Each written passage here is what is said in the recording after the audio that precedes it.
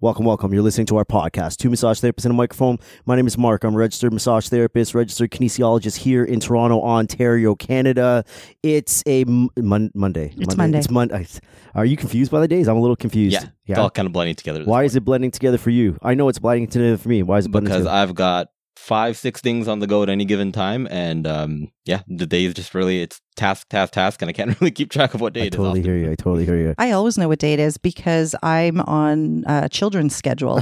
So they've got school and their activities. So I always know what day it is because I've got to take them to their stuff. Yeah. So Monday is swim day. It's Monday. I have no idea lately because MCQs are coming up. I guess there's a round of people that are writing in December. So I think starting from like December 2nd or something. So if you're not from Ontario or if you're not from a regulated province, that is the theoretical written portion to the licensing exam, the multiple choice questionnaire. And so there's a whole bunch of people, because we do an OSCE prep and an MCQ prep, there's a whole bunch of people that just came out of the woodwork in the last 2 days, calling us, emailing us, saying, hey, do you do prep? I'm like, when's your exam? It's like, oh, in 2 weeks. I'm like, we're starting to fucking prep now? Like, it's a little fucking late. So I've just been doing like these small groups, one-on-ones, and I'm going to be doing this for the next freaking 3 weeks. This happened to you last year. I want to say around October, about 6 to 7 weeks in a row. You had every day booked with one-on-ones. There was a lot of OSCE and MCQ prep. So that's fun. Well, anyway, hey everyone, it's Amanda. It is Monday night and it's dinner time and I haven't eaten yet. So I'm going to try to be calm, cool, collected and not hangry because we do have a really cool guest here and it wouldn't be very nice for me to be mean to him. We've got Christopher here. Chris, he said I can call him whatever I want. I like that it's Chris with a K because when I first read it, I read Christoph. I'm a girl mom and they're really into Frozen. You were really hoping I'd come in here with like the shaggy blonde hair. You know what? Like the opposite of me. You know why? You know why he's a little touchy about that? Our oldest daughter has a wee crush on her swim instructor who has the exact same haircut as Mark, only he's a blonde. I'm like, fuck this little kid. They say daughters and their fathers, right? I think she's into the swim instructor. I think she is too, man. I think I have to have a little talk with that kid. Sit him down. Oh, you mean the instructor? I thought you meant with our kid. No, with the instructor. Be like, yo, swimming only. Keep the conversation to a minimum. Yeah, right? Oh, it starts already. Well, anyway. She's only 6. Chris, that is here tonight, not Christoph. Christopher is a RMT and an instructor at a college, and he is going to be running for a position with the RMTAO and agreed to come in and chat with us a little bit. So, in the RMTAO, again, for anyone not in Ontario, I forget that. That is the Registered Massage Therapists Association of Ontario. So we have our governing body, the College of Massage Therapists of Ontario, and that would be our association. Yes. So, Chris, before we get into any questions about what you're doing, can you introduce yourself? So, how long you've been practicing, what your practice looks like, a little bit about your teaching, and then we can get right into this exciting new adventure since you have 6 things on the go at any given time. Yeah. So I've been practicing for 6 years now. I've been teaching as an internship instructor for the last 3. Right. So my practice largely in the last 2 years has sort of centered around athletes. I'm working with hockey athletes specifically. Would you have guessed by looking at him? That would have been my guess. As soon as you walked in, I'm like, athletes. Really? What about him made you think that? I'm not saying I disagree. I'm just wondering. Because he looks like he's ready to fucking squat everything under the sun right now. Yeah, I guess you are sort of in athletic clothing. Immediately by bench pressing everything, and then maybe he'll do a fucking pegboard and pull himself up to the ceiling. However, I wear athletic clothing almost every day, and I'm not athletic, nor do I treat athletes. So looks can be deceiving. You know? Yeah. I don't know, man. It's called athleisure. He's got some guns, and his pecs are protruding. I'm glad we can see that through the. I was going to say, I'm glad that Mark has checked you out enough to notice your guns and your pecs. It's not about checking out. It's not about checking out. I'm a kid. I fucking did personal training forever. I was a gym rat once upon a time. Postural assessment. Yeah, so I get it. You know, I get it. After this, we'll both make our pecs jump to music. We'll pick the. Sounds like a plan. Yeah, it does. Sounds like a plan. Yeah. Only if it's Miley Cyrus, though. Exactly. That's the only thing I'm going to do. Be the right person. Do you two want to be alone? I can leave. No, we don't want to be alone. It's always better when people are watching. Anyway, you were saying you've been the last 3 years working with athletes. Yeah. So the way it actually kind of worked out is where I was initially doing my first off-campus internship that I was teaching, worked with a hockey facility. And they do sort of a high-performance program where they work with high-level athletes who are still in school, so elementary school right up to high school. What was the place? Called Speed. Speed High... Wow. HD. Hockey development. Wow. I was going to say high definition, but it's HD. Speed Hockey Development. I was trying to remember the name of the place. Hockey Dave? Yeah, Hockey Dave. What was Hockey Dave's place called? I have to look it up on Instagram. We had somebody in here who runs a hockey training facility like that. There's a lot of them. Yeah. Anyway, carry on. So it's a high performance program, and basically we bring our students in, and they kindly allow us to work on their athletes. So just saw the way that they were running the facility, the way that they were approaching their training. I'm also of a personal training background myself, nice. And I do some not so much anymore, but I used to be pretty competitive in track and field and bodybuilding and powerlifting and these kinds of things. So they're doing things really legit. So I started working with them, and I do see some sort of just general community based practice type things, but it tends to be mainly athletes nowadays. Nice. What do you like about working with athletes? What's your favorite thing about dealing with athletes? I think the willingness to follow through with home care. Yes. That's probably my that's favorite exactly thing. What I always say when we're talking about athletes. The greatest part is that they want to get better. They want to get back to their game. Yeah. So they'll do whatever you tell them to do. Pretty much. So yeah, that's definitely nice. If anything, you're often holding that. Sorry, I think you were going to say if anything that I don't like. Yeah. I think it's, if anything, you have to hold them back sometimes. Yeah. So trying to tell them when they're doing too much or where they need to make an adjustment that doesn't necessarily fit with what they want to do. Yeah. That can be a little bit more difficult. Do you encounter clients, like athletes specifically, who lie to you? Like, they're lying just because they want to speed up the process? No.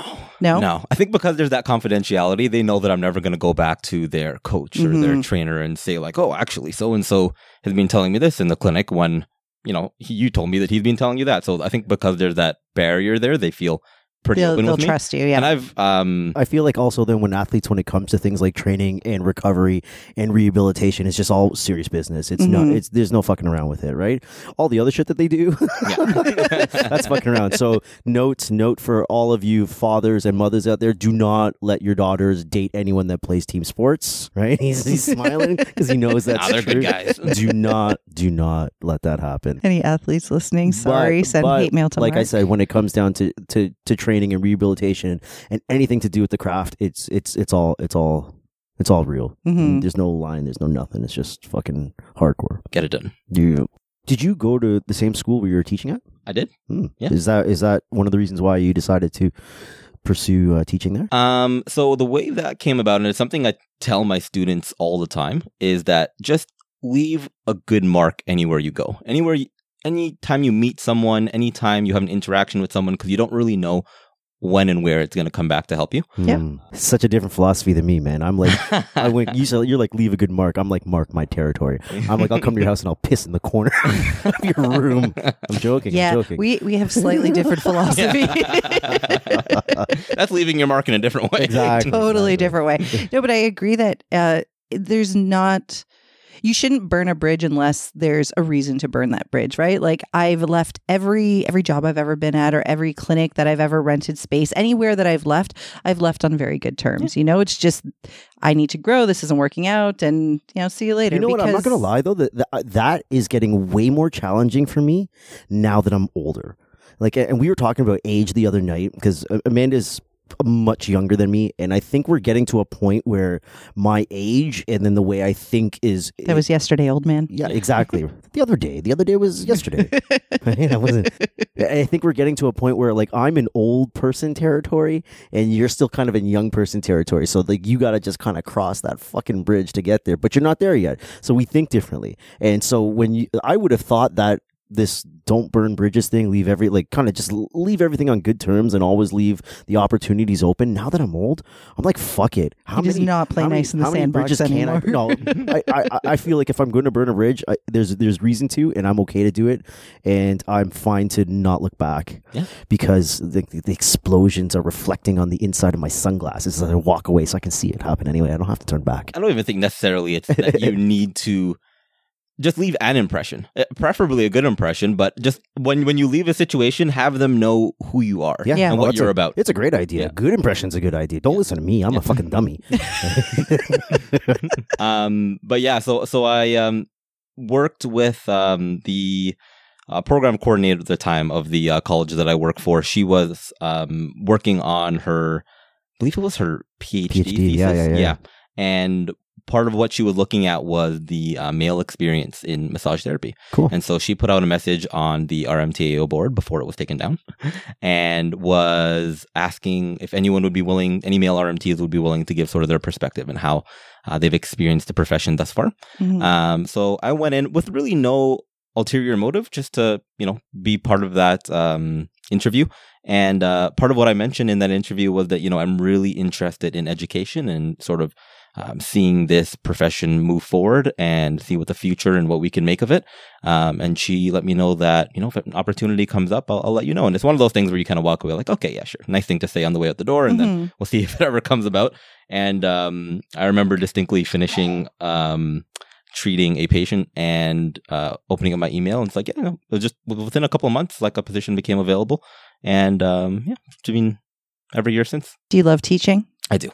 What's your favorite part of teaching? I always wanted to be a teacher. I find that no matter how old I get, I still feel like I'm a big kid sometimes. So I have nieces and nephews, and it's the hardest thing to be the adult in the room with them sometimes, because I just get right down on their level, and you kind of play with them on their own level. And so when I was much younger, I guess not much younger, but when I was younger, I wanted to be a high school teacher. And I just realized that when I did an internship when I was in grade 11 with a elementary school. And I just found that I was just making friends with these kids more than anything. And you do need to maintain sort of that air of being, I am still the adult in the room, right, and still maintain that air of sort of responsibility. And I find that in the college setting, while you still need to maintain some of those same boundaries, that you're able to have much more of a real relationship where it's like, okay, listen, you're paying to be here. And, this is information that you're trying to get because you want to be a professional in this field. Exactly. And they're going to be your colleagues soon, exactly, right? Like, it's not... You're not talking down to them in a way that well, listen here. Hey, and sometimes they're even my fucking senior. They're older than me. So that's true. I feel weird about... Anyway, that's just me with age, but yeah. I like teaching. I think that's what the three of us all worked in personal training, right? The thing that I loved about training was teaching somebody something that I know about, you don't know. Let me help you. Yeah. And I like teaching. I've done clinic supervision. I teach continuing education courses. There is something really fun about teaching. I wouldn't want to teach kids though. I've said that before. Neither would I. Not because I'm the fun uncle like you are, not for that reason. I don't know. I have no interest in teaching children. I admire people who do, but no. I don't even like kids. I like our kids. I mean, seriously, I don't really care about kids other than ours. Even their friends, I'm like, fuck off. Horrible. I'm joking. Antonius, I like that. I do really like kids, but no, I don't think I would want to be a teacher. I have friends who are teachers. I'm like, good for you, but no, not. And it's not just because you like teaching doesn't mean that there's so many different aspects of it. Because I can even, after saying that, I prefer to teach small groups. When I have to, even when it was personal training, I like the one-on-one interaction or the small group interaction. If I had to do a gym class or something like that, where I've got 30 people and it's a very general, non-specific, I don't enjoy that so much. I like the one-on-one interaction. I'm reliving. I told a story on one of the episodes a while back about the first time I ever had to teach a group class, and I completely bombed. I was terrible. I was great one-on-one. I got in front of it. There's probably, 20, 25. It wasn't even a huge class, maybe 20 women in front of me, and I just bombed. I was terrible. Nope, not for me. I never did groups. I only did one-on-one stuff. I did, or maybe two. One time, and I was terrible. I'm like, okay, not for me. I knew that would be the same experience. I would bomb terribly. Yeah, I was horrible. So sorry to all those women who paid to take my class. Yeah, actually, the bridge burn thing. I'm thinking about it now, and I'm thinking about how I think I might have burnt a bridge where you work. I was invited to be on the advisory council, and I didn't respond promptly because I was thinking about it. And then I did respond like maybe a week later, just maybe asking for some more information about it, about the time commitment. But in that time, I had also recorded a podcast, and in my usual just go off fashion, I really slammed somebody associated with your school. Not by name, but I really slammed this particular person. I still stand by what I fucking said there. But then I didn't get anything back on that email at all. I got ghosted. And I was like, is that because of what I did on there? Yes, it is. Heard anything? So. yes, it is. I wasn't really asking if that was the case, but I thought maybe that was, or I thought maybe they just came to their senses and they're like, why do we even ask that in the first place? I'm happy he responded really late, and now I'm just not going to respond altogether. But yeah. So maybe burning bridges is not the best idea. Or maybe it was. Maybe you weren't meant to be on that board. I don't know if I'm ever since I left teaching formally, I'm really kind of anti-establishment, which is why I'm so freaking interested in what you're doing and why you want to do what you're doing. For the life of me, I have no desire. People have told me you should probably do something like that, or apply, or for CMTO council or something in these positions, and I'm like, I just have zero desire to do it, which I find really interesting, and that's I want to get to you. The conversation we were having the other night. Yes. This was last night. We were talking about there's a lot of people who like to, for lack of a better term, complain about the way things are done at the CMTO or the way things are done at the RMTAO. Okay, yeah. And when I see the complaints, I'm like, okay, then if you have enough of a voice to make these complaints public and post things on Facebook or talk about things on a podcast or whatever, then do something, apply for a position. You want to make change. And we were talking about if you're a person who doesn't agree with the establishment, do you think that it would be better to get yourself involved to try to make positive changes, or do you just stay away from it because our change is actually going to happen? You do what we're doing, and you say, I think the establishment won't have me. I don't want to be part of it. I think the industry can go a much better way. Not a much better way, but I think there could be changes that could be embraced, and I'm going to go create the voice for it instead. So I don't need your whole RMTAO of 6,000, 7,000 people when there's 15,000 massage therapists in Ontario. So you only have the ear of less than half, and I've got the ear of way more people just by doing this. And we came up. So do you see what I'm saying? So I go about it in the roundabout competition way. I understand that, and that was the conversation. Nothing I do brings change. The only thing that I do, but the only thing that I do would maybe someone hears it and becomes mindful about certain things, and they start to add things in or do things differently or whatever the case is. I want to get to your reasons for wanting to be part of the RMTAO, but based on what we're saying, is it that you see that there's change that you could possibly bring, or do you just love the association and want to be a part of it? Which side are you on? Or is it just an experience thing? Hey, So there's I think to your point, Mark, there's different ways of bringing about change. Yeah. And the I guess very official way is through something like the RMTA, going through sort of the board of directors, right, and being able to affect change through directly through the profession. Now, that being said, getting your voice out through something like a podcast, or being someone who creates content or just does anything sort of in that realm where you're still sort of in people's ear, you're having an effect in a different way, and maybe in some ways in a more meaningful way, in the sense that you hop into your car and twice a week you can listen to a podcast and you're hearing these thoughts and opinions, maybe more often that you might be apt to go on to the RMTAO page. You're choosing to tune in and hear us. They're sending their message to my inbox. You know what I mean? Now, that being said, so when you're trying to make change in the sense that you're trying to reach people in government positions, in positions of affecting policy, right? And having it become materialized, then that's where sort of these official bodies come into play. Absolutely. And they allow you to have that effect. So for me personally, I think that we have such a unique circumstance sort of that we're in now as a profession, and really just as a society in general, in the sense that, we all experienced those lockdowns in March. And, there was this whole discussion towards, essential versus non-essential, and, who deserves to be able to work and who's not able to work. And there's a lot sort of going on in terms of policy and who makes policy and, where that policy goes and what direction it goes. Mm-hmm. So I think that, whenever there's opportunity for change, people don't want to make change when things are nice and peaceful and calm, because it's like, okay, don't break what's not broken kind of thing. Even if everything's not necessarily perfect, there's a tendency to sort of just go with the flow. But status quo. Yeah, and in a lot of ways, things are a little broken. So there's an opportunity for us to sort of make our voices heard, to reach for change within the profession. And another thing that sort of is concerning for me, that really makes me want to have my voice heard, is the way that companies are sort of adjusting their viewpoints on, again, that same topic of what is essential versus non-essential. And there's a lot of businesses making decisions on, what are we going to cover in our next, when we renew insurance for the company. Is this going to be covered as opposed to that? And to what degree should it be covered? Right. And we need to have our voice in that conversation as to why massage therapy is essential, why it is something that should be considered right up there with the other healthcare professions. I 100% agree. And this is another discussion that we've had in recent times. Maybe, I don't know if it was because of COVID or whatever. We talk a lot, dude. Man, you need to smoke less.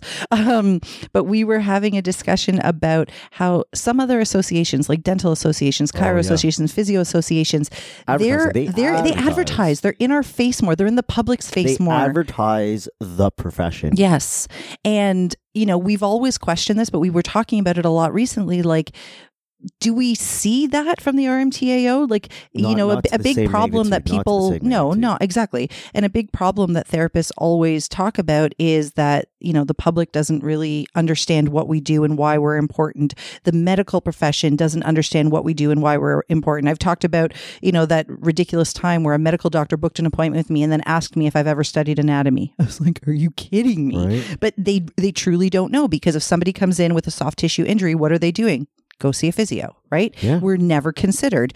And I think that, the RMTAO maybe needs to do a little more in that sense. I agree with you about like the policy and talking to government. I mean, the fact that Doug Ford didn't know how to differentiate us from estheticians when things were locked down. It's okay. That's a problem, right? I couldn't tell him what he does in his job. So, No, but like as what Chris is saying, if as a profession we want to affect any kind of change when it comes to policy with something as ridiculous as a pandemic, like, are we essential or are we not essential? If the premier of the province can't tell you why you can get a massage, but you can't go get a facial or a haircut or whatever we were compared to in that time, that's a problem. He should have some sort of idea that we're regulated healthcare. We're not. Should he really? There's people that are in regulated healthcare that don't know what other regulated healthcare are. He's not anything to do with, and I don't know. You know what I mean? Like, okay, so maybe not him, but the Minister of Health was standing next to him and she shrugged her shoulders. Well, that's a different story.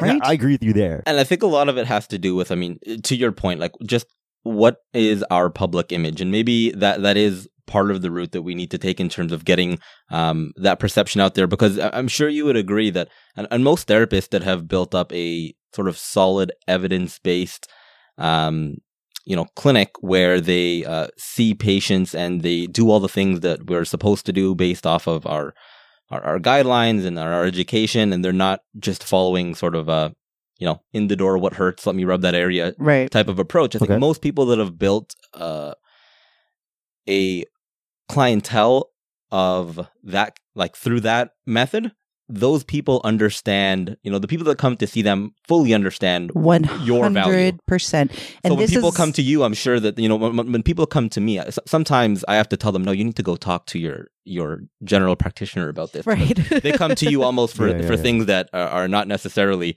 I shouldn't be the first line of defense here. But when you've built up a good client base in that sense, you have people who fully and truly understand what you do. Yep. So to your point, Mark, I don't know if anyone, it does have a lot to do with our public perception and the way that people view us in a totality, because if you ask someone what a physiotherapist does, most people don't know exactly what is within a physiotherapist. But this is what I'm saying. So like, if you're cruising in social media land, you're going to actually see a lot of paid advertising by the Physiotherapy Association. You know what? And it's all it is advertising for the profession, saying their hashtag is like, we are PTs. Like, they even have a whole hashtag fucking strategy to go along with it. Do you see what I'm saying? Imagine your clinic was putting together an ad for physiotherapy services. The association is doing that for all of them, to the general public. Yeah, and I do like that. As much as I don't have an issue with public perception because of what you just said, Chris, the people that come to see me, because my practice is really focused on treatment, and it's not just where does it hurt, let me rub that spot. I feel like the people that need to know what I do, they know what I do, and they refer. But just in general, for people knowing what we do or what we're capable of doing, I feel like the association does a great job of advertising to itself, to its members. This is what we do. This is what we're all about. Please stay our membership. Tell a friend and have them sign up. And then there's probably going to be some sort of benefit to you. Like, instead of advertising to the general public, this is massage therapy. Hashtag massage therapy helps. You know, whatever the fucking thing is. Instead of this internal advertising to the choir. You're preaching to the choir. You're telling us how important you are. I'm a member, man. I know how important you are. To that point, though, like you said, for them to be able to take on some of these initiatives, we need more representation. We need members. We need members. Yep. You need a greater percentage than currently exists to want to engage with the RMTO. It is the biggest catch-22 circle ever. It is, because the non-member looks at the association and says, I don't see the value in it. And the association is saying, I can't display value unless you join. So, I mean, I've thought about that a lot. And I think for me, it comes back to, how do you build a structure? You have to start from the ground up. So for me, it all comes back to starting with education and starting with those new grads who are coming in and helping them. So I was laughing a couple of days ago and I was thinking about this, and maybe this just speaks to how naive I was when I first got into the profession. I did not know that there was an option to not be part of the RMTAO when I came out of school. I first, and it's not that I don't think that was the way. I mean, I can't even think back to what exactly was said. We were definitely spoken to a lot about how important it was to be part of the RMTAO and what they do for us in terms of advocating for us. But it took me until like the second or third time that I renewed. I'm like, oh, I can opt out of being a member, and I didn't choose to, but it was stressed in such a way that it was so important for us to be parts of the RMTAO if we want to be represented, if we want to have our needs brought forward to the CMTO and to the public at large. That I just feel that it's something that really needs to be stressed as RMTs are graduating and entering their profession, so that they understand. A lot of people are looking for just what are the in-your-face benefits. And personally, the in-your-face benefits, we saw it even when we looked at, you can look at all the Good Life membership and all the things that whether you use that or not is, neither here or there. Right. But even the way that the information for COVID, when we were looking at reopening our clinics, and the way that they put together just a very clear checklist of, you need to do this. It was super helpful. I found that super helpful. Extremely helpful. I need my thoughts organized sometimes, and you can ask Mark. That's exactly what I did when we were going to reopen. I'm like, just what does the RMTAO say to do? And I just literally just use that. This is what I'm going to do. I had the opposite experience as you when I was in school. Oh, about learning. We didn't. I don't remember much discussion about the association. I don't remember discussing anything other than the insurance, which I've heard from other therapists. Like, it was just about, you can get your insurance through the RMTAO, or you can go this route. Like, we didn't really talk about the association much. And I don't know if maybe I missed it or if just the instructors didn't put a lot of emphasis on it. All I remember is a poster hanging in our classroom about the RMTAO. I don't remember any discussion about it. So when I first came out of school, my initial thought was, well, why would I pay the CMTO this money and then pay the RMTAO this money? Like, I had no idea why I would do that. And I think it is something that they do in part, but maybe that's something that needs to be addressed as well. Having people go into these schools as they're, speaking to the, not even just the graduating classes, right from the beginning. Right from the beginning. Right from the beginning is so important. It's so much harder for the RMTAO to get the person that's already been practicing 5, 6, 7 years to join the association, because I've been practicing for 5, 6, 7 years and I'm reaping the benefits of whatever you're doing anyway. So why should I join at this point? Like, I can see that idea. So hitting them before they even get into the profession is gold. And I think absolute gold. For me, that's a big part of why I want to be on the board of directors as well, because aside from all the shifts that are happening in terms of COVID and policy and all these things, is I feel like the profession is really changing. And you might be able to speak to this even better than I might be able to speak to it. But I know that going through school, a lot of my instructors used to stress this idea that, 20, 30 years ago, the profession was very much so like a secondary profession. Like, people were getting into it as like a secondary thing where it's like, oh, well, I've been a teacher for 30 years and now I want to do this as like a part-time gig kind of thing. It wasn't something that was, people coming right out of high school and actually choosing massage therapy as this is my profession. No, it was definitely more of a second career thing. Mm-hmm. Yeah. And I think now you have a lot of very young people coming into the profession. And there's a lot of information out there, even for myself, only having been in practice for 6 years, the way that information is dispersed in terms of social media, in terms of what people know coming into the profession, you're getting a lot more skeptical students. You're getting students who want more information about the things that they're learning and understanding the process because, oh, well, I saw this on an infographic on Instagram, but that's sort of in opposition to maybe what I've learned here. Yeah, I agree with you. I feel like we get massage students who come in here to take some courses even before they graduate, or, we do OSCE prep, we do MCQ. I feel the students are younger and younger and younger. I feel it's like that in the community colleges.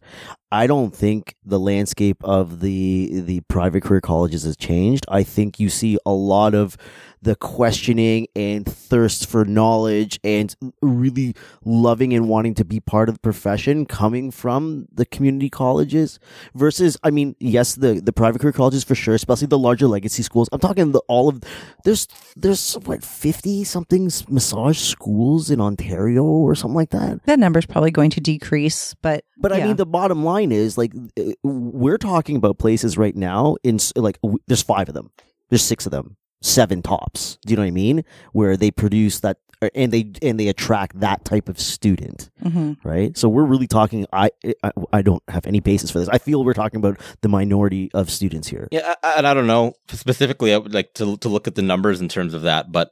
I'm just judging. I'm just going by every person that because we do continuing education, right? Yeah. So I get to see people that have come from this tiny school in Cornwall, in this school in Hamilton, in this school in wherever, and this large school in Toronto, right? So I kind of get the flavor for what all the schools are kind of about, and just hearing everyone talk about it. And I think the point that I was sort of getting at earlier was just the idea that with people coming in with more of this is going to be my lifelong profession as a mindset.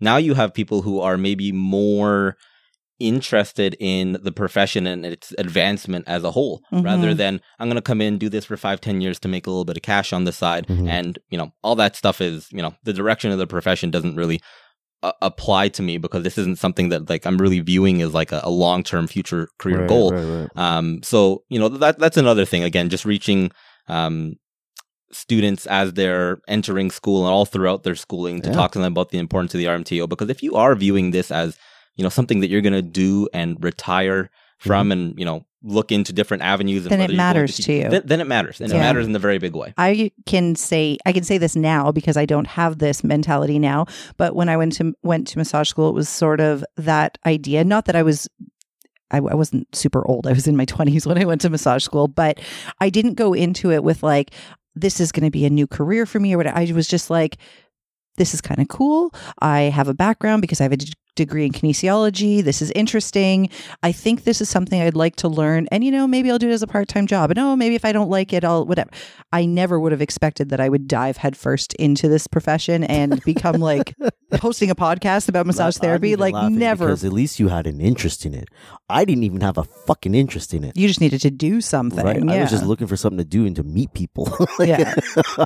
But I didn't really take it super seriously. And I think that's part of why, like I said, when I came out of school, I didn't see the value of the RMTAO. And I remember being at a massage conference one time, and this was after Mark and I had started teaching continuing education. That's why we were at the conference, to network and meet people.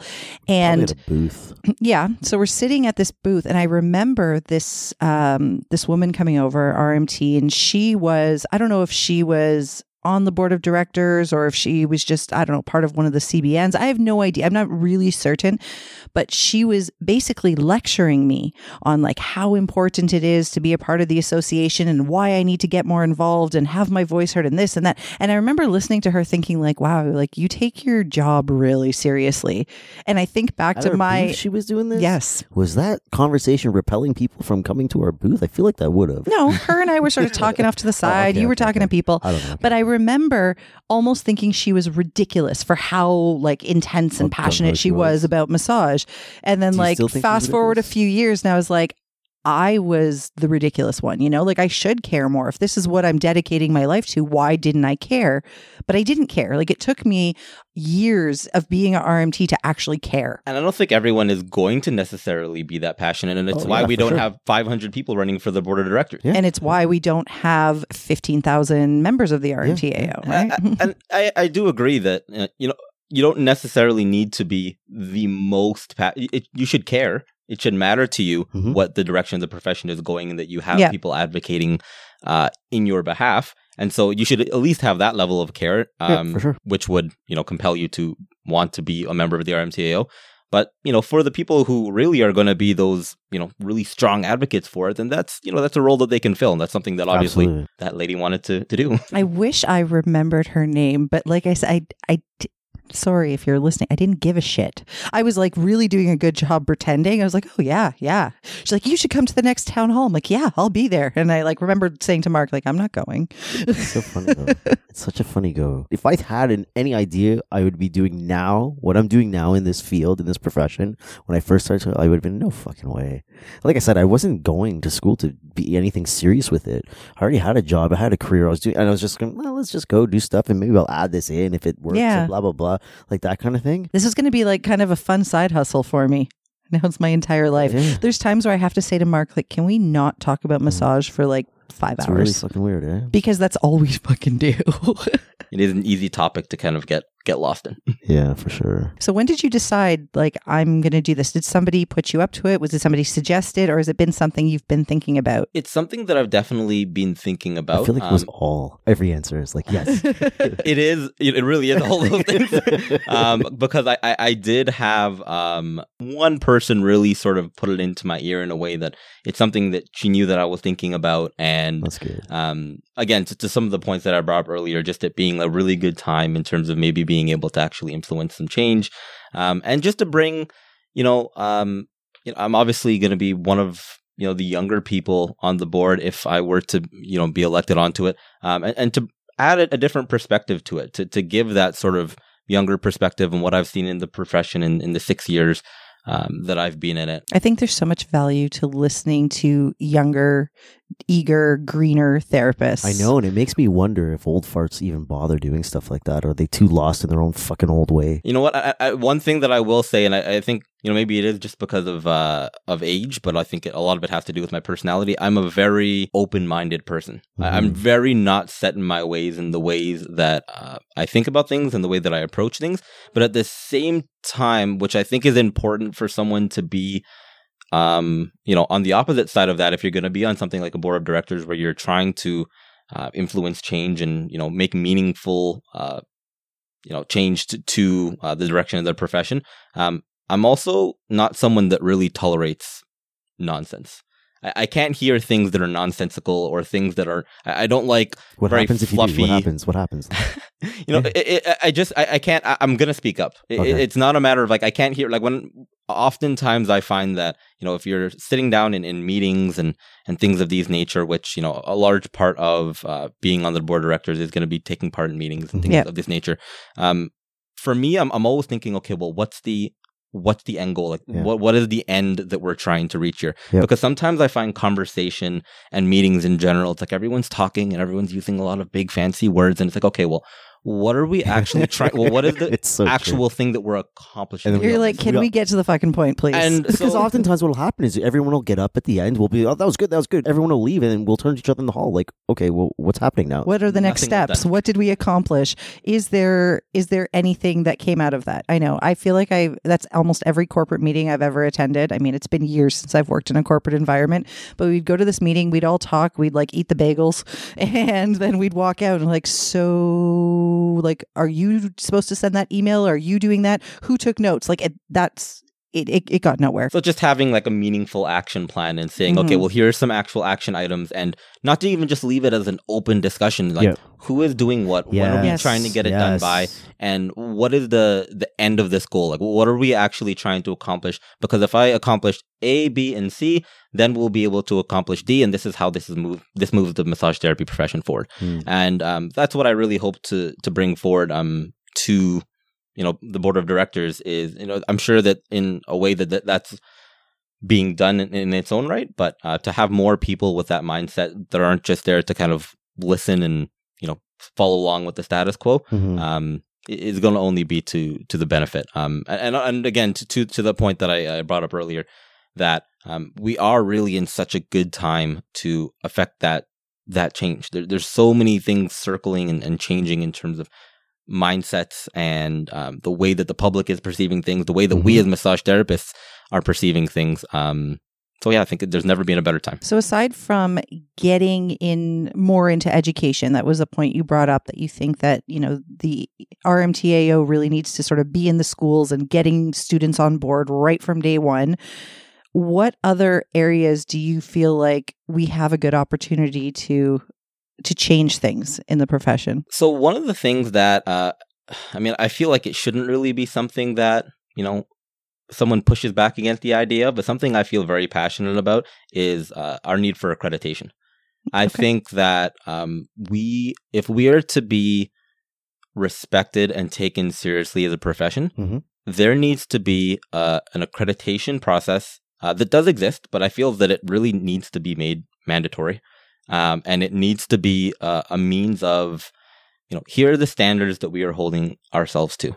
And here are the standards that we are holding the schools to. And this is the type of education, this is the type of person that when you enter into this school and when you graduate from this school, within a certain line, you're never going to find, I hate that we always make the comparison of us to physios and chiropractors, but in a lot of ways, there's one chiropractic school in Ontario, and I believe there are 2 or 3 physiotherapy schools. I'm just going to believe you. I'm not sure, but there are very few, especially. Definitely when you compare to, as Mark said, there's like 50 massage schools in Ontario. And is accreditation not mandatory? So I don't quite understand the accreditation. The idea with the whole accreditation thing is that the original organization comes together and they create this interjurisdictional competency document, right? And the whole point of that document is that to first have all regulated provinces kind of standardize their education and teach to these competencies, and their licensing exams would be reflecting the competencies as well. And that way it allow for easy mobility from regulated province to regulated province to regulated province. That's the idea, right? And then we have unregulated provinces as well that are fully on board with something like this because they want that as well. They want their people to be able to be moved to BC or Ontario or whatever the case is. And everyone's got the same type of education. And that's the original plan.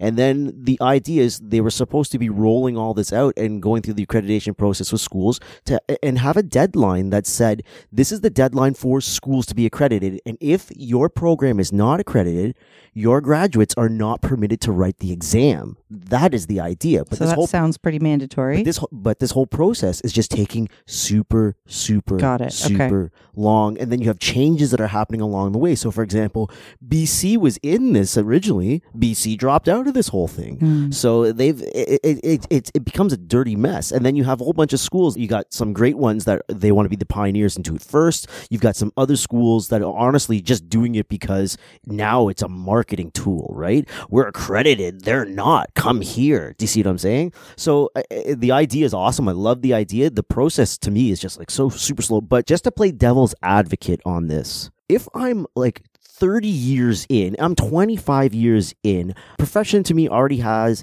a certain perception to it, and I've dealt with it for 30 years, and I've come to terms with what it is. Why do I fucking care about...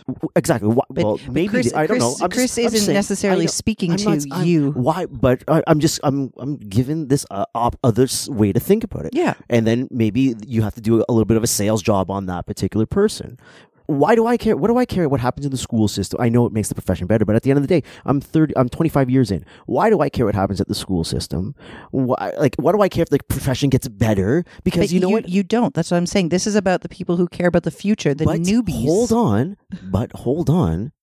Part of my registration money is funding this fucking thing. Not much of it, but part of it is, right? Ontario, of all of the provinces that are funding this, Ontario is putting the most amount of money into it.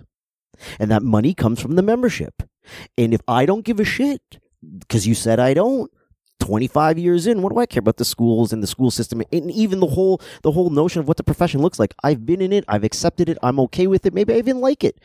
What do I care? There's a certain amount, that's a very true point. I think that there's a certain amount of just like, it's something that, again, why I tend to look towards building from the foundation and speaking to sort of that new therapist is because it is hard to sometimes reach people who just are so far into it that it's just like, well, like, what do I care anymore? Yeah, they don't care. Exactly. My hope would be that if you have been in the profession for 25, 30 years, and this is something that you've made a career of, and this is something that you've taken pride in, and that you're obviously doing at a certain level of competency that you've been able to do it for so long, that you care in the same way that, I hold massage therapists to a very high standard in my mind because I know the education that I had to go through and I know the way that I practice. So when I look at a massage therapist that's 30 years in, I say like, wow, like what a great career. Like good for them because, look at what you've accomplished within our career. I would hope that that person would look at the profession and say that even though I'm close to retirement, even though I'm close to not being in this profession anymore, or I'm just at the point where even if I do have a little bit more time that like I'm beyond really wanting to see any change, that I still care about the reputation of this profession just because, in the same way that someone can sit down at a dinner party and say that, my son-in-law here is a doctor and take some pride in that. Here's my daughter-in-law. This is a physiotherapist. She's a chiropractor. Nice. There should be that same pride to saying that, look, this is my son. He's a massage therapist. It's like, oh, wow. And how do you get to that point without having a standard that when people look at it, they say like, wow, like they have to do what they have to, there's only 5 schools in the province and they had to have this mark to enter into it. And they had to, go through the, part of what you were saying before about, I know for myself, I got into the profession because, to be quite honest, I was a personal trainer. I was working out one day. I broke my hand and my sister was an insurance adjuster and she was working from home one day. And she said to herself, she's going through all these insurance claims. She's like, oh, it looks like massage therapist. I'm seeing a lot of claims from massage therapists. You were like a very physical kind of hands-on guy. Like you like, anatomy, these kind of things. So that's what got me into it.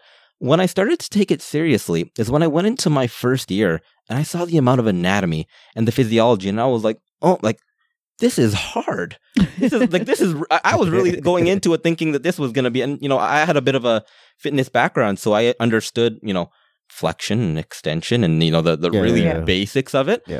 But then by the time we got to week 2, I was, trying to catch up with the material myself. And it made me have a respect for it. So, I'm getting a little bit off track here, but I think that for, having a program that, a standard for schools where we take pride in who we are and what we do as massage therapists, and that radiating to the communities amongst us who then have, their good experience with their massage therapist, and then their family member who knows how hard it is to, get into these schools and to succeed in this profession, that it all just sort of permeates from there. So to your question, I would just hope that those more experienced massage therapists would have pride in the profession that they want to see. And a lot of them do. I know I was saying like, you don't, but I can like at the top of my head probably named like 10 therapists who have been practicing 20 plus years, some even 30 plus years, that they do care. And you know why they care? Because they've watched the profession change decade over decade, and they've seen how far it's come. And I think that they already have this pride. Like, look at where we were in 1990, 1991. Look at where we are now. Like I think they do care, and I think it is a sense of pride to be like, yeah, I'm still part of this, and I've been in this for 30 years. And you kids coming out of school, you have no idea what it used to be. So I think they do care, and I feel like I would be like that as well, because like I said, I didn't care, and now here I am 10 years in, and I'm like, fuck, I obviously care because this is all I do. I don't think I ever went through like not caring though. Like you didn't care at the beginning? When I say I didn't care, I mean massage therapy wasn't my identity. It was my job. It was something that you got paid, you went home and you lived your life. Exactly. I wasn't upset. I see these, for example, students who come in to take courses at Con Ed. It's already and their life. And they're so gung-ho, like I'll meet someone, I'm like, how long have you been practicing? 2 years. And I'm like, I've seen you in class here 4 times already. In 2 years, you've taken 4 of our courses. Like, what?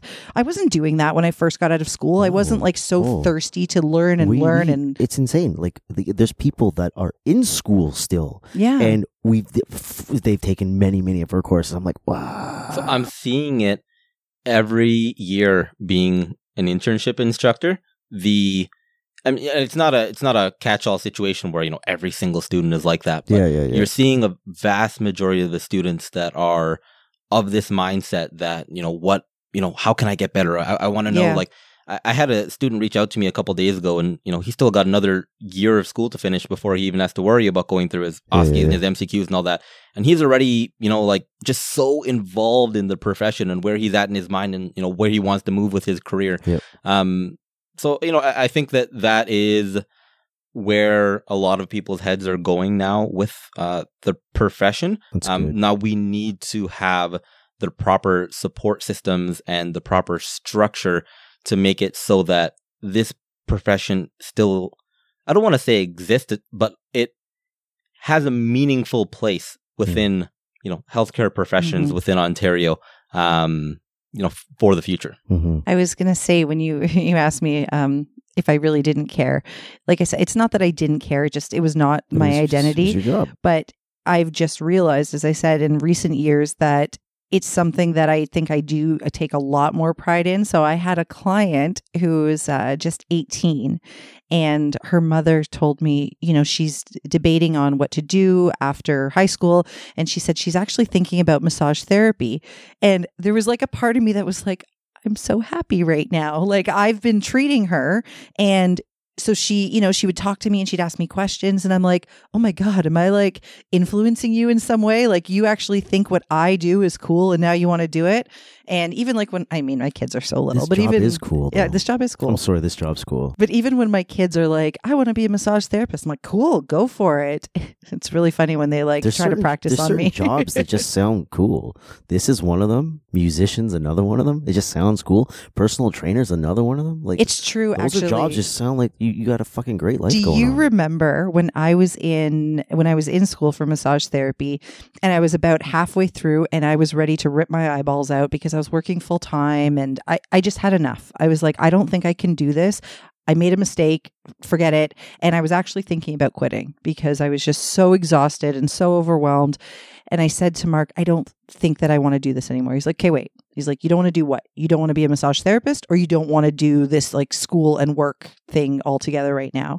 And I was just sitting there thinking about this. I'm like, I don't know. Like, I don't know. I don't know the answer to that. I just know that like whatever's happening right now isn't working. He's like, because I can tell you, when you tell people what you do for work right now, and when you tell people that you're studying to become a massage therapist, he's like, it's a completely different tone in your voice. Like, you get excited when you're telling people, I'm going to be a massage therapist in a year. He's like, when you tell people what you do for work now, this is just my job. I'd love to know you're right.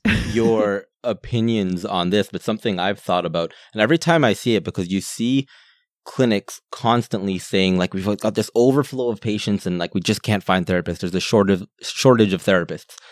And, you know, again, going to this point that like the type of person graduating and the mindset of that person is totally different, in the sense that I look at these offers a lot of the times and I see, you know, knowing everything it takes to maintain a clinic and to have people practicing out of there.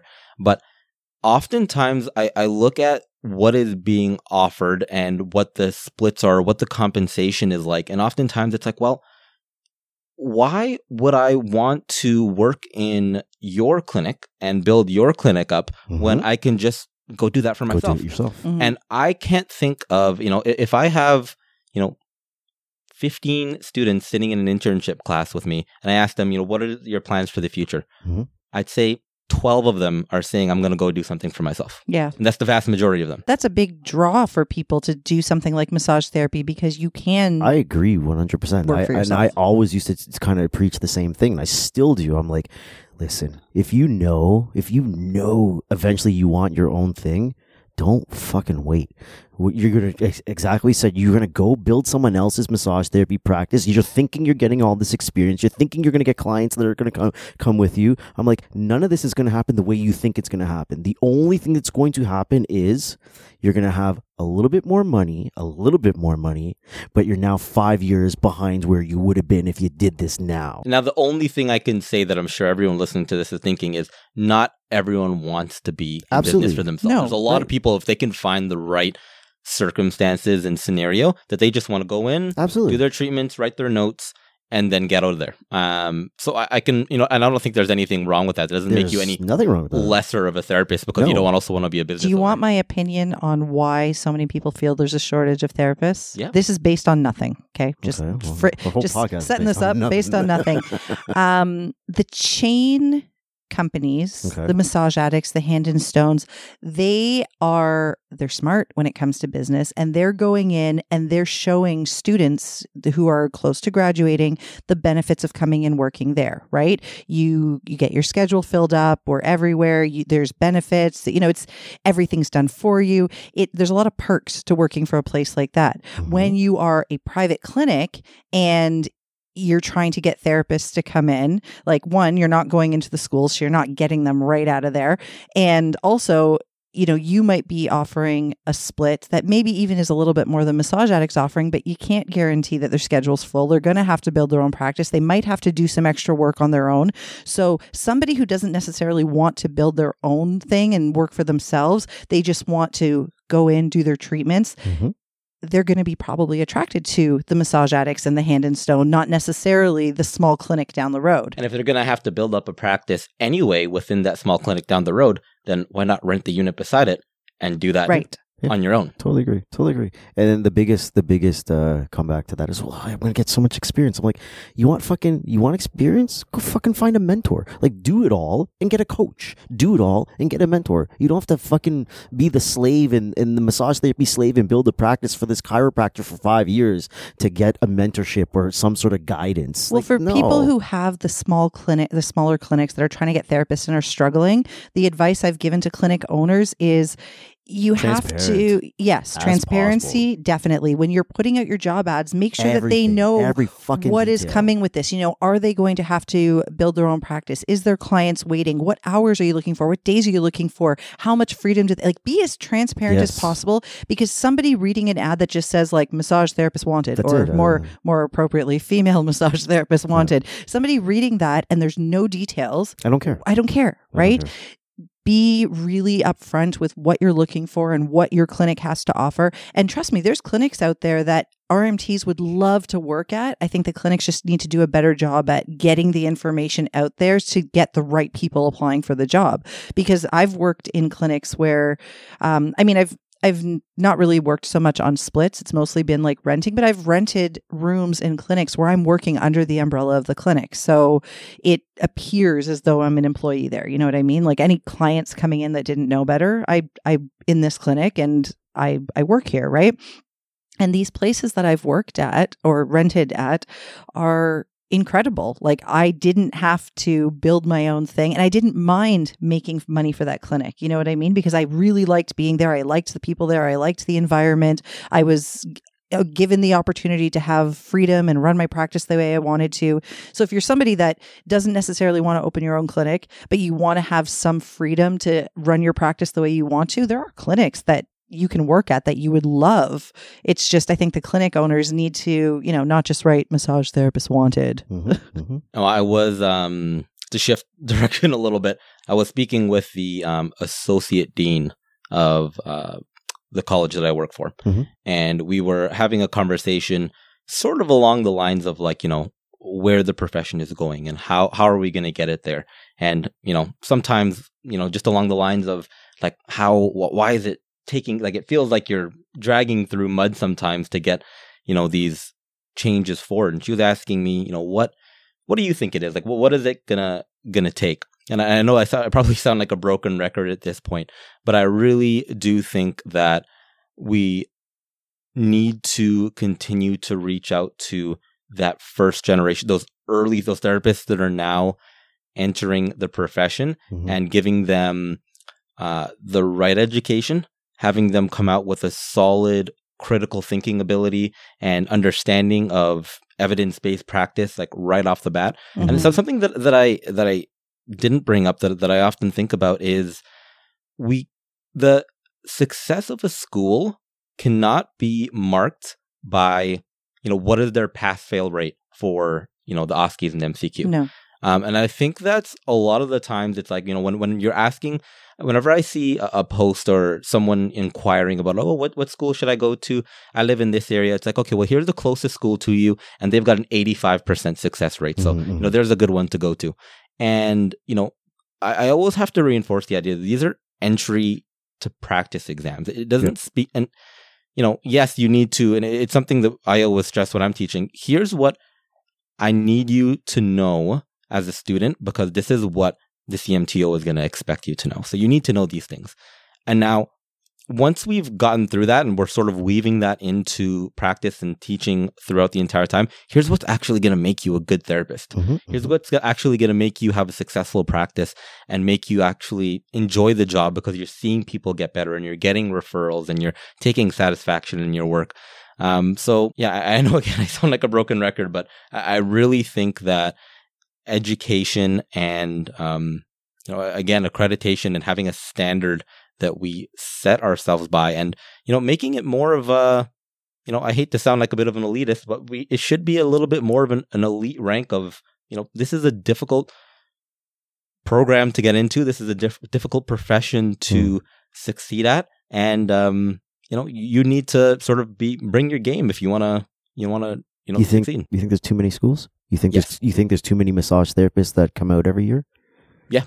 You wanted that exclusive stuff, eh? It's not necessarily that I want the exclusiveness. Well, I think part of that brings elevation the way I think you're talking about elevation much faster. Yes. Yeah. And, to, the small town therapist who is saying that, I'm booked 4 months in advance because I'm one of 2 massage therapists in the town.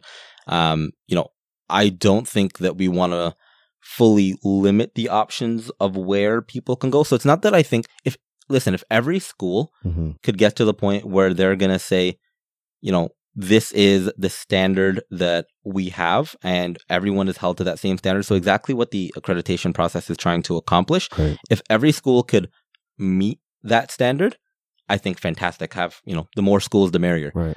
The reality is I don't think most could or would be willing to. And it's hard to regulate that if there's so many schools. Like, it's hard to, like, how is there any quality assurance happening that these schools are actually following what they say they are? Anyone could put anything down on a piece of paper and say, this is what we're doing, and this is the curriculum we're following, and this is how we hire our instructors. And if there's 50 some odd schools, who's actually making sure that this is what's happening? Number, I don't know how many schools there are.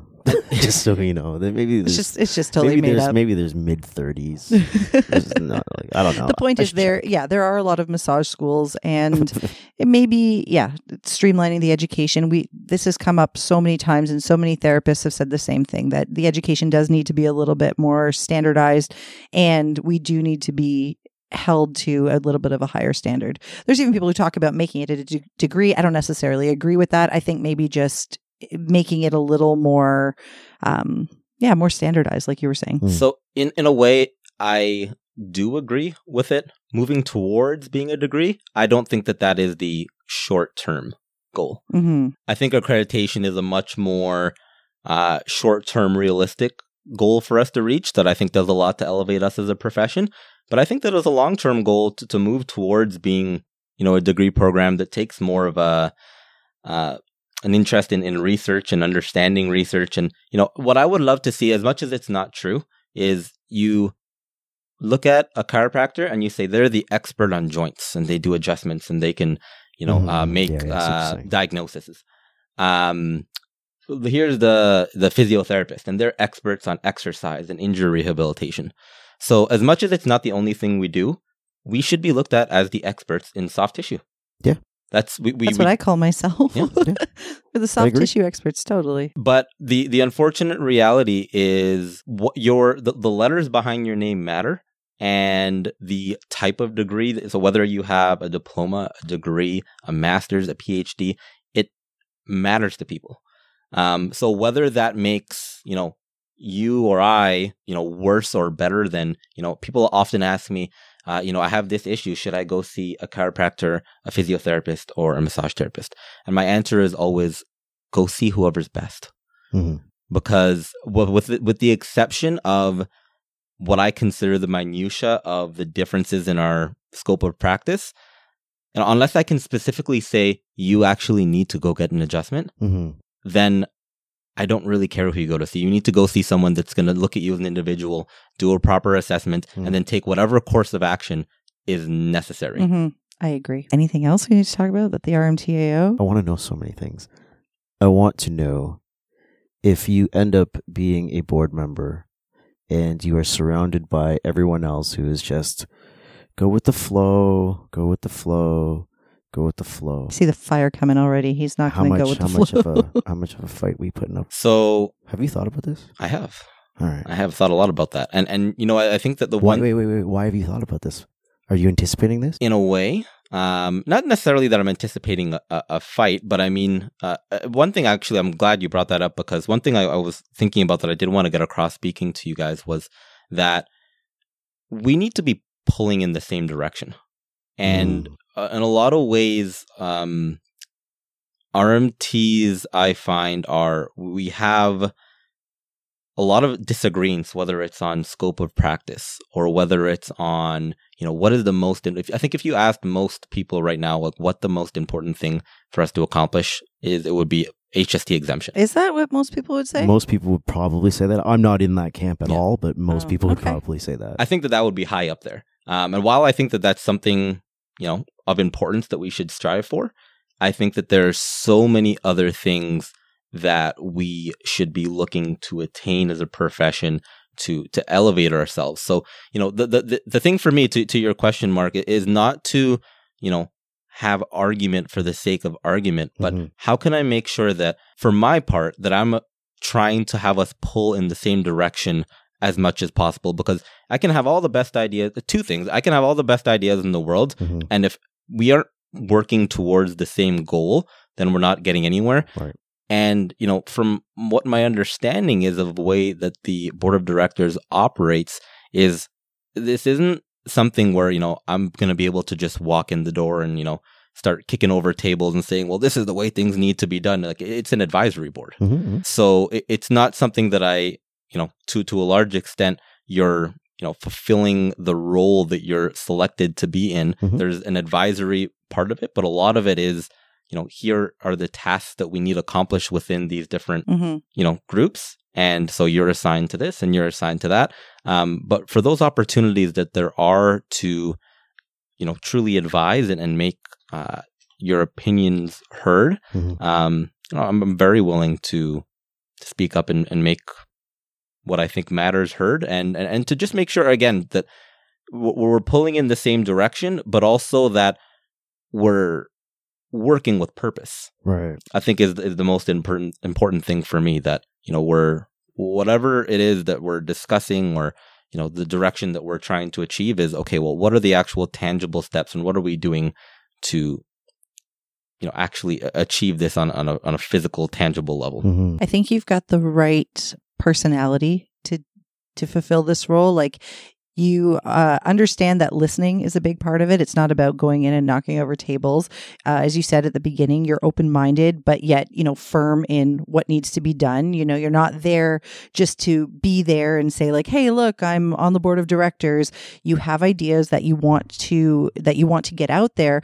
But I like the fact that you're saying we need to all be pulling in the same direction. There's no point in going in there and, you know, just starting arguments or, you know, stirring shit up for the sake of stirring shit up, because that's not going to get anything accomplished. What we were talking about earlier. If you have 2 hours to talk about something, we can easily spend an hour of that just arguing about nothing, and then you finish and it's like, well, we did a whole lot of arguing, but we didn't get accomplish anything a whole lot much. Yeah. So I think you've got the right mentality and the right personality, that you're going in open-minded and willing to be part of the establishment, but make sure that, you know, what's happening at that level is bringing the profession forward. And because you've now been in it for 6 years, you know what RMTs want. You know, you have colleagues, you listen to people, you know what they're looking for. Like, you understand that, you know, there's clinics that can't find therapists and think there's a shortage of jobs. You understand, you know, the mentality of students because you work in education. So I think that you've got a lot of good qualities and a lot of things on your side to be successful in this role, and not just be a body at a table. Or, I mean, on Zoom, because I assume nothing is in person anymore. Not just be a face on a screen. Everyone else gunning for board member positions, how well do you know them? So I think I made a post on, I find social media, as much as I use it, I think social media is an absolute cancer. I think it's the worst. I think it was such a good idea for the RMTO to take down that board. Interesting.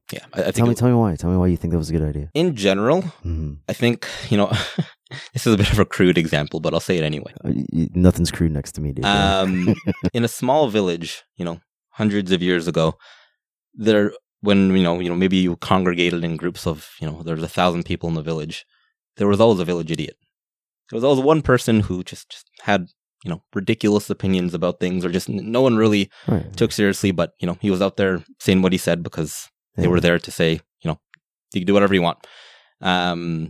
Social media has made it so that, you know, in a way that I'm all for people having their freedom to express themselves and say what they would like to say, but it's just so much room for people to just say the most ridiculous things that become very inflammatory. And that's the shit that goes viral. The village idiot always goes viral. And you know what it is? Like, I really hope I don't offend anyone in saying that, because what I hate about social media is it represents things that are happening on a minor level as if it's happening on a major level.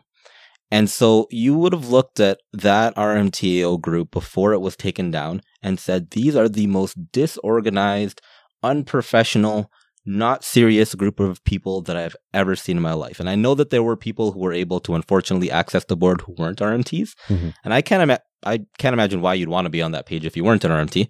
But I can only imagine that if I were to join some physician's board and be on their Facebook group and seen half of the conversations that I saw over the couple of years, that I would have been like, what is the state of our medical profession? I don't think I would have gone that route, because if I'm mindful enough to use Facebook and I'm mindful enough to understand groups, then I would also be mindful enough to take note of who's having these conversations. And you're probably seeing the same people having the conversations. It was the same people, but it's easy to get sucked into, and then makes you angry. But what I'm saying is, if I'm that person who's mindful enough to understand how a group works, therefore I'm mindful enough to see who's having these conversations, and I see 7 people that are going back and forth every post that's happening, but then I look at the number of group members being 7,500. I'm like, well, this isn't really a representation of the profession. This is these 4 people that apparently don't have clients. But I just talk back and forth. And I don't think most people would, though. I don't think most people. I gave them the benefit on that one. But even as a very conscious person myself, it was very easy to just go to just open up my Facebook sometimes and just be like, oh, this is just ridiculous, and close it down, and just to become frustrated with I would walk into the doors of the college that I teach at. Yeah. I would go to see a professional that I think is really good within the profession. Right. And I would say wow, look at the amazing diversity that we have in this profession. Look at all the amazing things that are happening. And then I'd open up my Facebook for 30 seconds and be like, oh, never mind, we're going nowhere.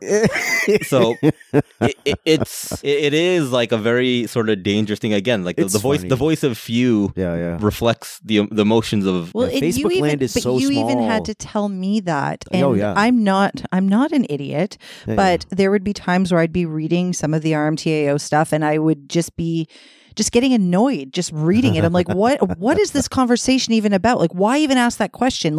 It was annoying. And he was the one that would say to me, in a profession of 15,000 people, you're looking at a conversation. What he would say to me is majority of RMTs don't even know this is happening. You are concerning yourself with something that most RMTs don't even know this is happening. They're just going to work, they're practicing, they're loving their life, and they don't even know this is going on. I'm like, you're right. Why am I getting sucked into this? It's so funny to me. It's entertaining. I don't know. Maybe that sounds horrible because I'm just viewing it all it's there for my entertainment. No, there'd be times where I would go on just to see the discussions. But yeah, there was a lot of stuff that I'm like, is this helpful? On one hand, we're saying we want to elevate the profession and move things forward, but we're arguing about table warmers. I don't know, just making up something ridiculous. Like you said, something small that you're like, why is this a discussion right now? And there were, some relevant conversations for sure, and some nice things that were happening there. But I often found that the unfortunate reality was that those were the ones that got 1 or 2 responses. Someone would post something about, how to address a certain type of impairment or, something interesting they came across in research that affects us directly. And it would be 2 comments. Because people thrive off the drama. And I think that's part of what social media has just done to us as society, even. Everything is, if it's not dramatic in some way, you're just scrolling past. This is not interesting. Again, I'm happy that it doesn't exist anymore. And I'm happy that we can have more energy and more time to put towards the things that matter. Mm-hmm. And that, again, I think without that board there, that we have a more serious representation, that we have the potential for a more serious representation. And not that we couldn't with it there, but I think one of the main things that came up was that the amount of time that was being directed to supervising this board was taking away from other things that could have been, better time spent for board directors of the RMTA or whoever was overseeing this page. Right. There's much better things that they could be doing to advance our profession than... I feel they just need to hire a social media person. I think that would make a huge difference. Do you want to do that job? No. I think they need to hire a marketing social media fucking company and go from there. If I could tell you to that point, again, we've spoken twice now about, hiring or adding something. Yeah. If there's one thing that I hope to accomplish, if, I'm able to become one of the board of directors, is to increase our numbers. Yeah. It's to find a way of reaching more people and having them, get to the same place that we are and understanding why it is important to be an RMTAO member. Because, we can't be taken seriously, whether it's, when we're reaching out to different government figures or whether we're trying to represent ourselves as a whole to an insurance company when we don't represent a large enough body. It's true. They need a social media person. They need a marketing social media person.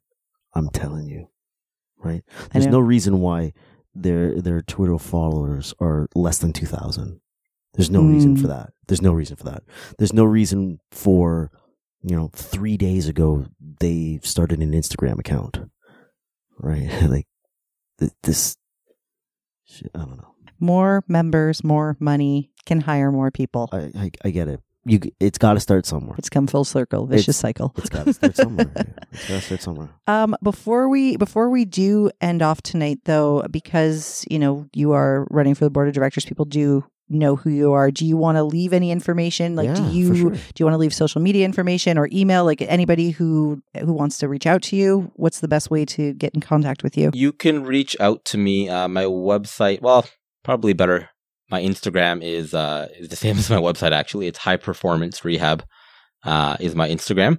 You can reach out to me at Christopher Lamb at highperformancerehab.com. And, I'm very open to, talking. And, my biggest thing is I really want to communicate. Like, if I'm going to be doing a role where I'm representing the thoughts and ideas of, my colleagues, I want to have, I think it's important to have the input of my colleagues and to understand, as you spoke to earlier, the feelings and the types of things that RMTs want to see promoted within the profession. So whether it's, I can answer a question to, what other things I hope to accomplish as being on the board or anything at all, really. I'm always open and happy to have conversation that is towards making this profession where we want to see it. Awesome. Thank you for coming in tonight. Thank you for inviting me. I think we both want to go grab dinner now. I'm so hungry. When you said that in the beginning, I was thinking the exact same thing. I'm like, man, I'm so hungry. I'm like, I gotta make sure that I can put together coherent sentences. I came straight from swim practice to here with I literally dropped my daughter off to the babysitter and said, feed her dinner. I gotta go. And I didn't take anything to go. So yes, it's dinner time. I've been fucking this room for Mark was doing MCQ prep all day. So I was like, all I did was talk all fucking day long. All I did was talk. Well, then it's a good time to wrap it up, sir. Yes. Thanks for coming by. This was fun. Thank you. Appreciate it. Right on. You guys have been listening to Two Massage Therapists in a Microphone. Peace.